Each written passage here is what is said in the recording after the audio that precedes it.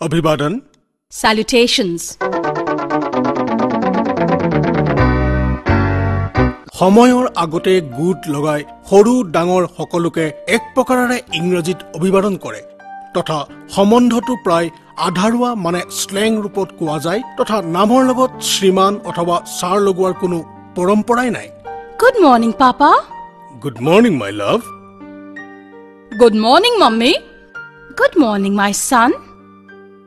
Good নুন uncle good noon my son Good noon, Auntie. Good noon, darling. Good afternoon madam Good afternoon, dear. Good afternoon grandpa good afternoon baby Good evening, Grandma. Good evening, my love. Good evening sir good evening dear Good day, dear. Good day, darling. Hello, Savita. Hi, Rahul. Hello, Rahul.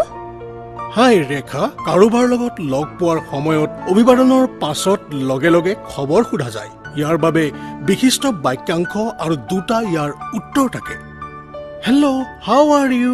Hello. How are you? How do you do? How do you do? উত্তৰত আপুনি এইদৰে কওক Same to you. Same to you. Fine, thank you. And you? Fine. Thank you. And you?